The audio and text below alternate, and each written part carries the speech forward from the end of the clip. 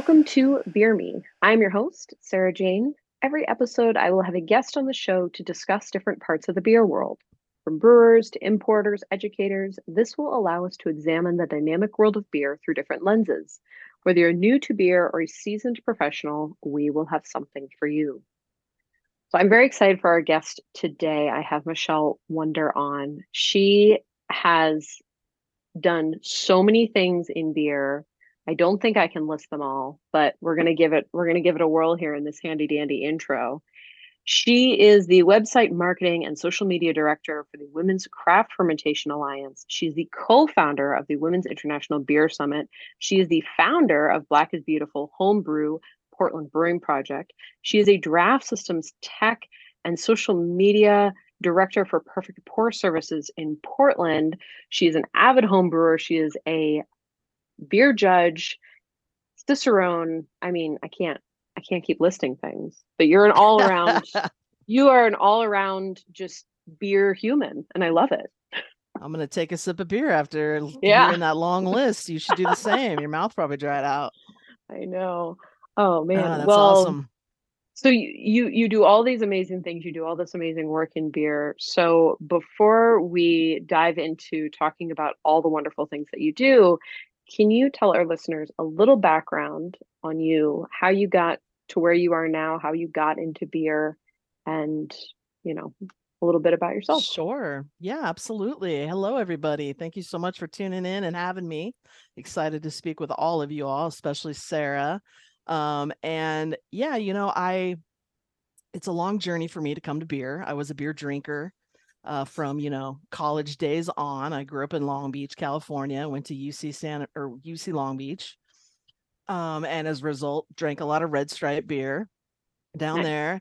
After I got out of college, I moved over to Ireland for a year and got introduced into, the awesome pub culture and, of course, the beautiful elixir that is Guinness.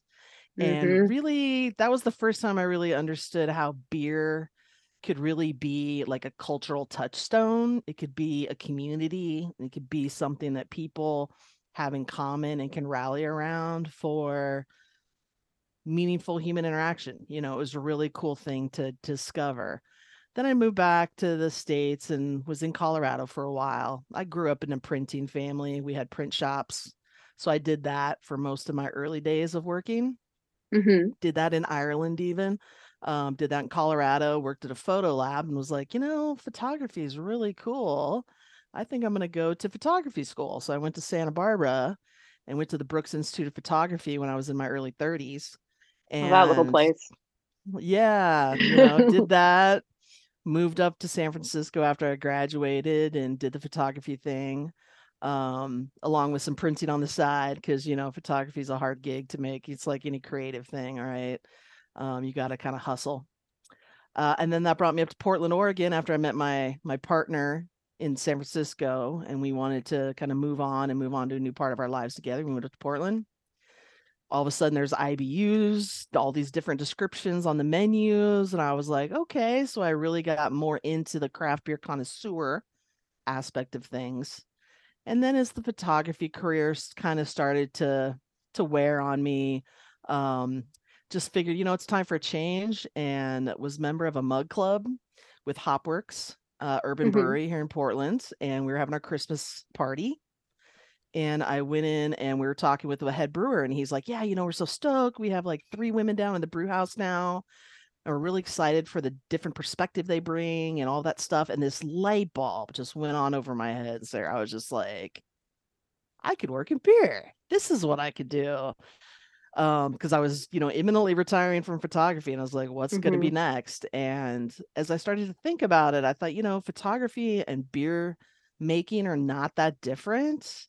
They're very creative endeavors within a very strict scientific framework, right?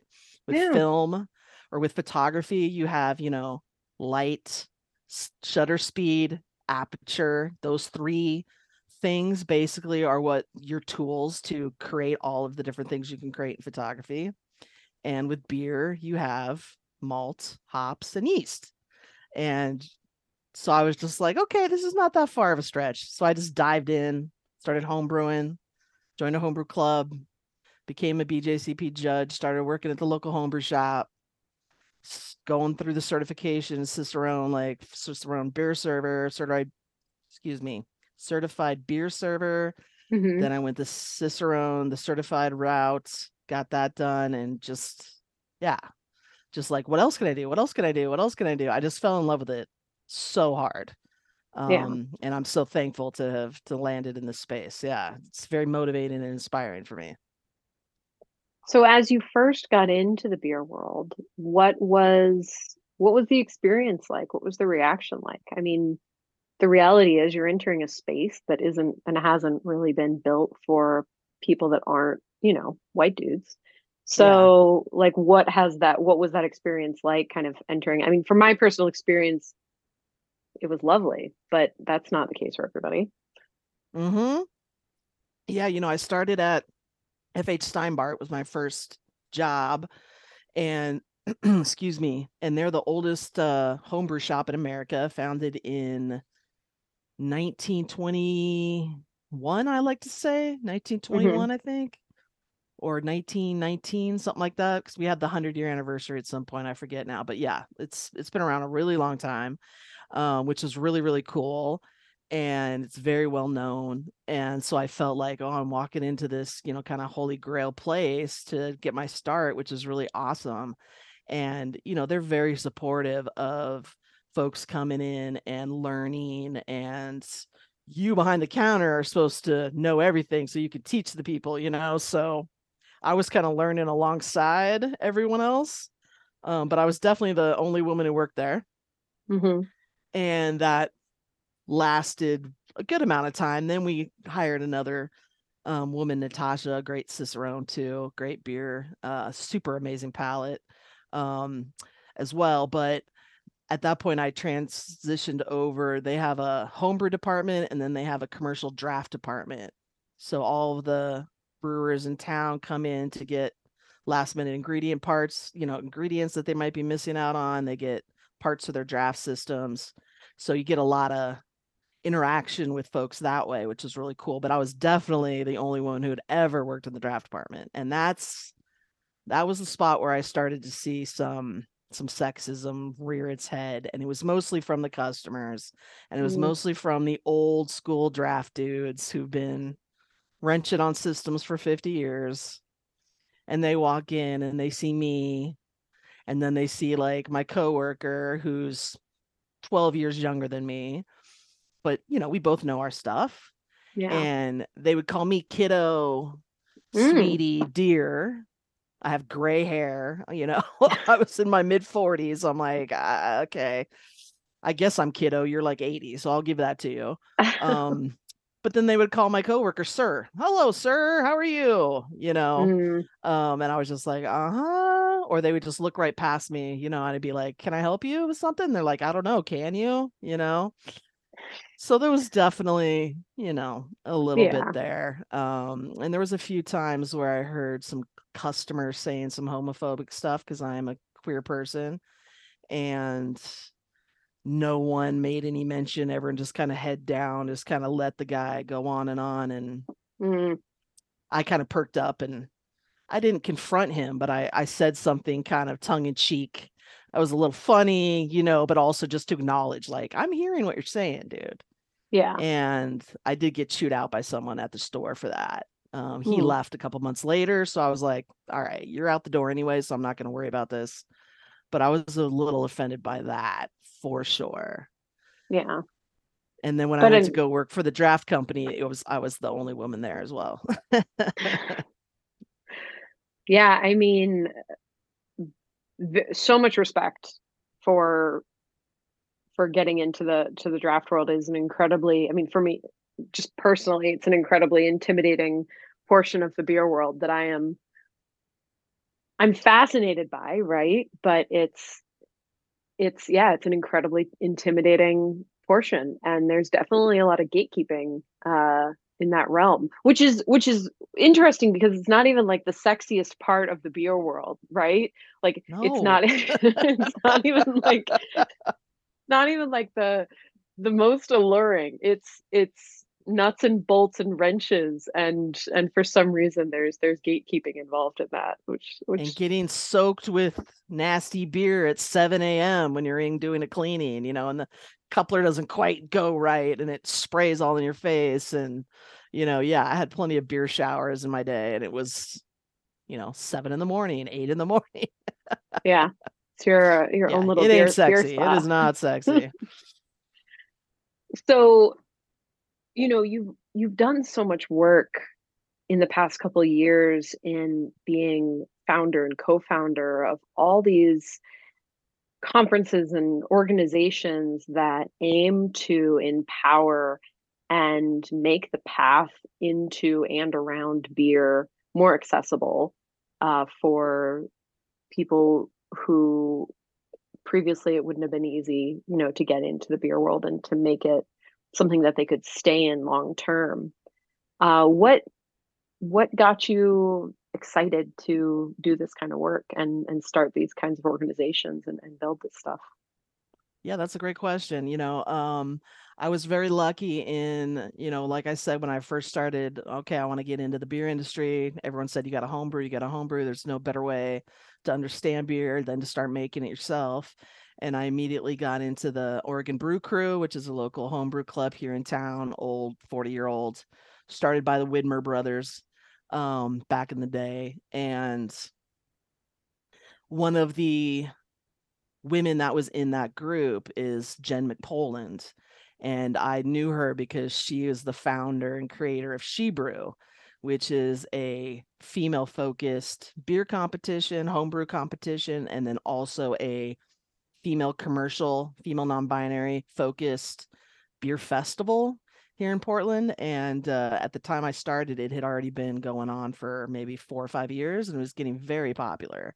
And so Hmm. I was a little starstruck by her, but we quickly became friends and I quickly started working with her to, do some of the organization and the creation of She Brew. So I got my feet wet doing that. And then, during the pandemic and during the George Floyd murder stuff that all happened and the Black is Beautiful initiative came around, I had been around for the Sierra Nevada Resilience Ale, right?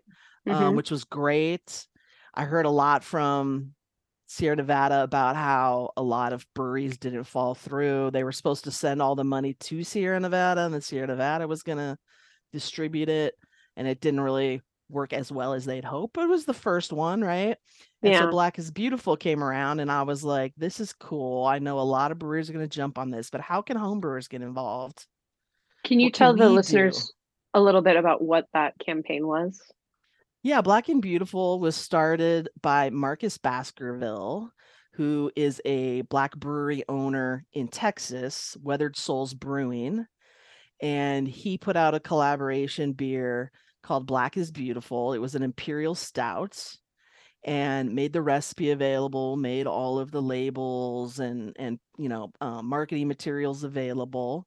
You could sign up as a brewery to participate, and you were promising to make this beer, put it out into the market, and donate all profits and proceeds to a local organization that was doing social justice work with the Black community, in any kind of sector that you felt was honorable that you wanted to support. And a lot of breweries definitely were getting on that, and it was so cool to see. And like I said, I was like, how can homebrewers help? What can we do? Yeah. So I reached out to I reached out to my homebrew club and I was like, I want to get 12 brewers together and I want us each to brew our version of this beer. I'm going to assemble them into 12 packs. I'm going to put up a form on my website. People can choose from like 6 different nonprofits that I felt were doing good work here in Portland. They Nice. promised to donate directly to these organizations. Send me a copy of the receipt. I'll deliver you a 12 pack. So it was basically they got a gift of a 12 pack of homebrew to making this donation. And Nice. it went over like gangbusters. Yeah, it was so fun. And stuck at home during the pandemic, I'm just sitting in front of my computer anyway, so I was just like all in, like all my energy and all my focus.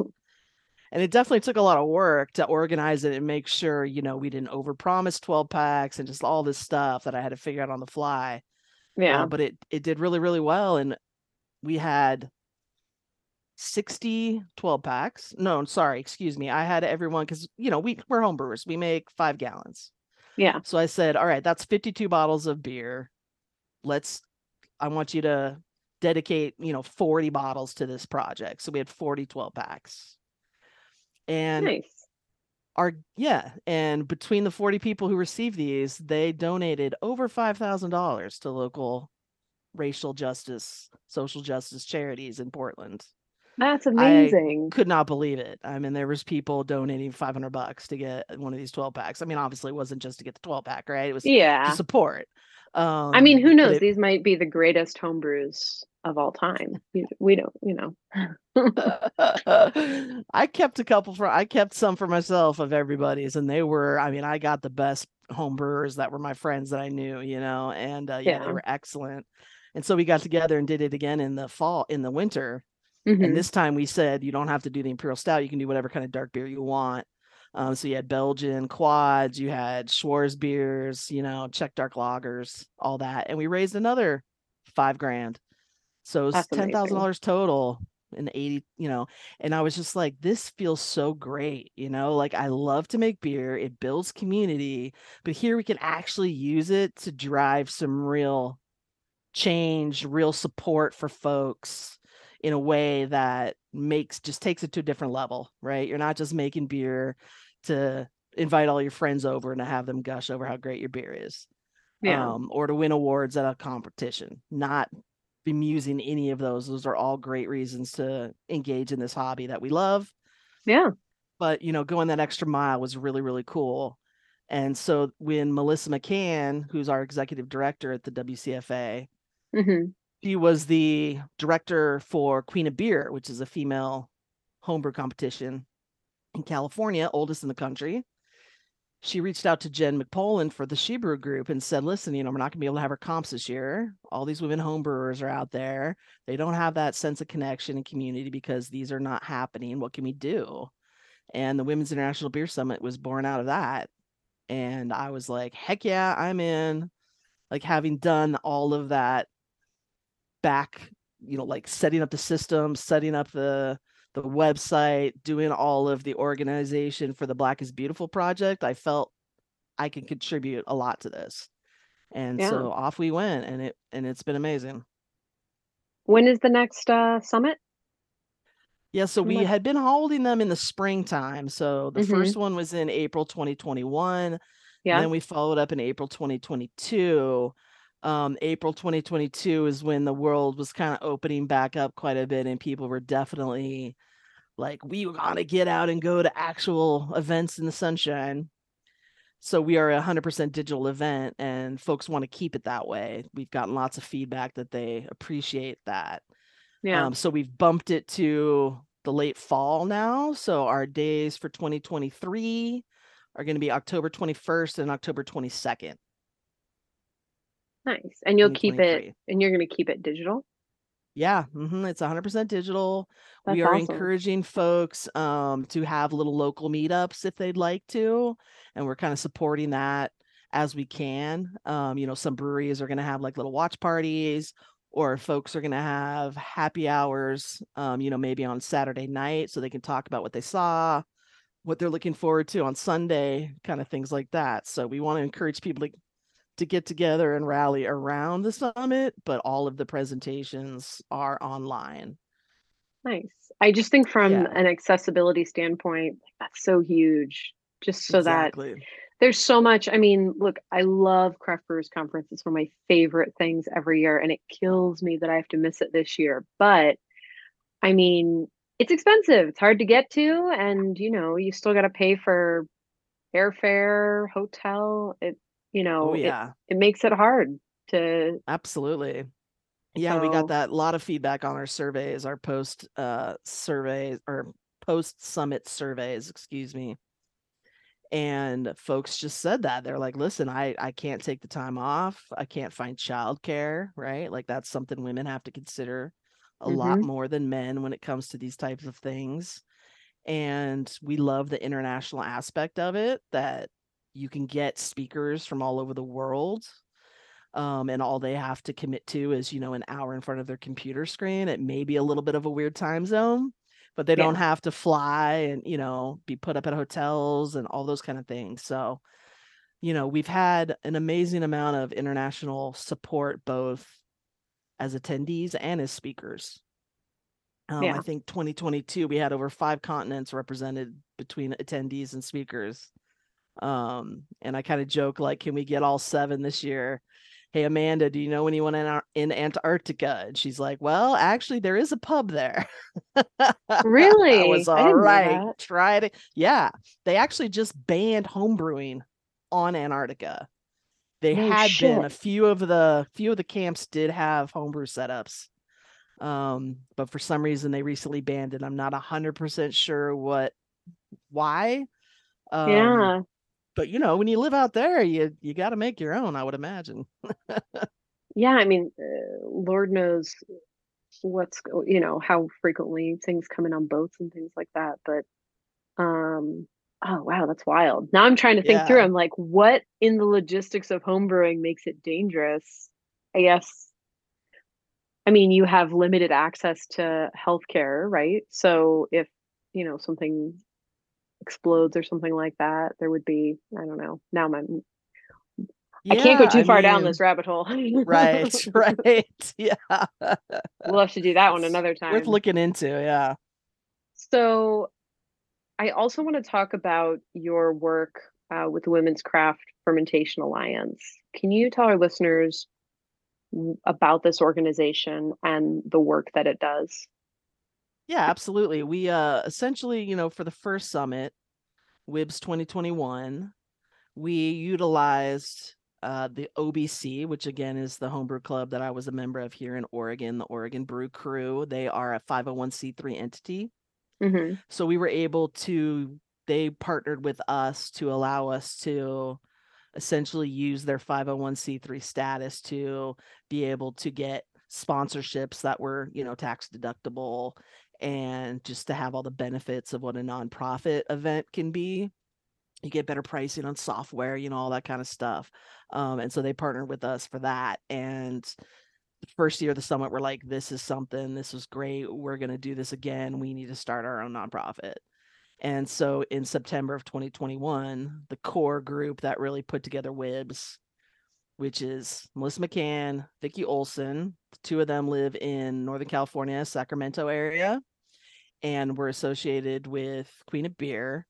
And then myself, Michelle Wonder, and Crystal Gupta, who is also up here in Portland, and we're kind of from the she brew side of things. So the 4 of us got together and incorporated as the Women's Craft Fermentation Alliance, and we're the board, etc.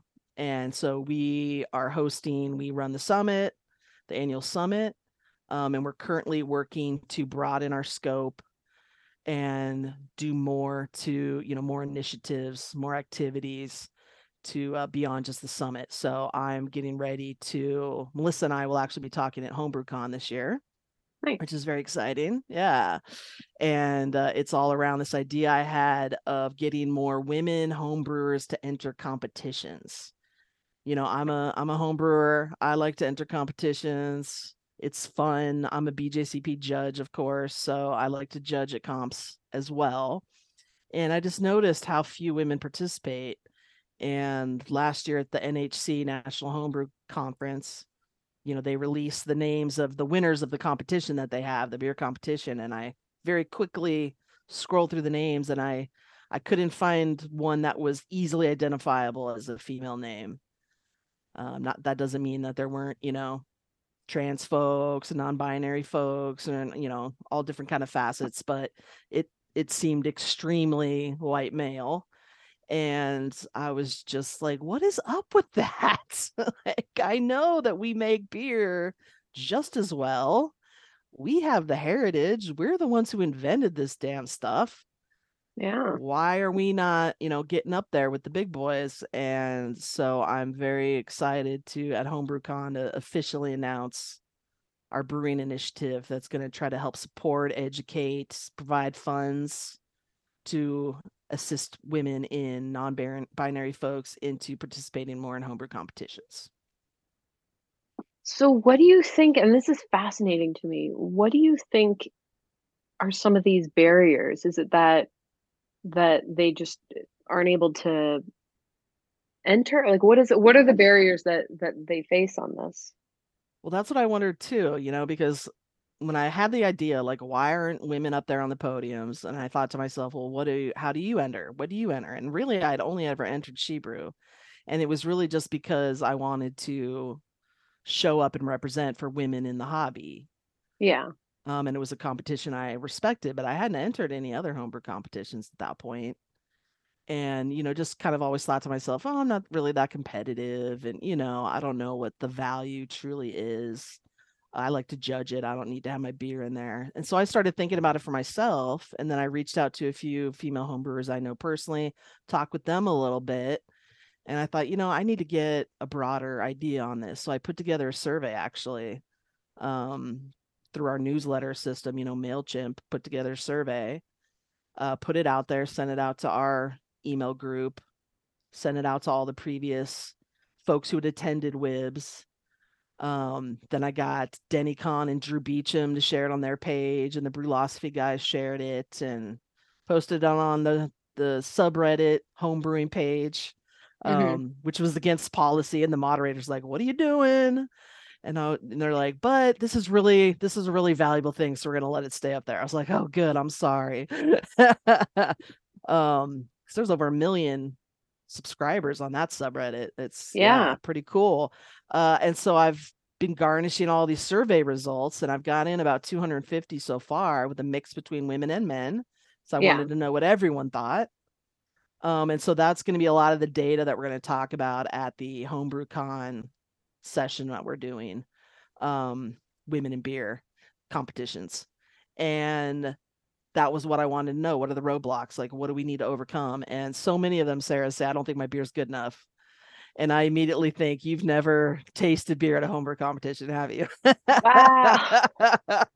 Once you Man, judge one, you realize, like, you don't there's have to be at the top of the mountain to compete. And in fact, if no. your beer's not up to snuff, it's a really great way to get feedback, to get information on where it's falling flat, what you could do to make it better.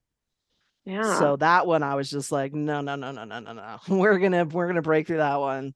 And some said it's financial, Yeah. it's expensive to enter. Some said there's none locally. It's like, well, you don't have to enter them locally. You can enter them all over the country, but then you have to Yeah. ship it with the logistics of that. It's not technically legal to ship a homebrew anywhere in the country. There is a bill that we're still hoping to get passed to allow beer to be sent in the USPS. Hmm. But wink, wink, that's how most people send it anyways. But some people don't feel good with that, understandable. Or the costs, it's not cheap actually to ship 4 bottles of beer well wrapped, well packaged, well insulated, and send it across the country. That can cost a Yeah. pretty penny, and someone might not have that $35. So we want them to be able to come to us and say, I need $35 for the shipping. And we'll go, here you go. That's awesome. Man, Yeah. that So definitely want blows to my just knock those mind. down. That blows my mind. That is such a, I'm sure you've heard the statistic where it's like, if a man is 25% qualified for the job, he'll apply, but a woman has to be like 85% or feel that she's 85% qualified to apply. That is copy paste Yep. the same sentiment.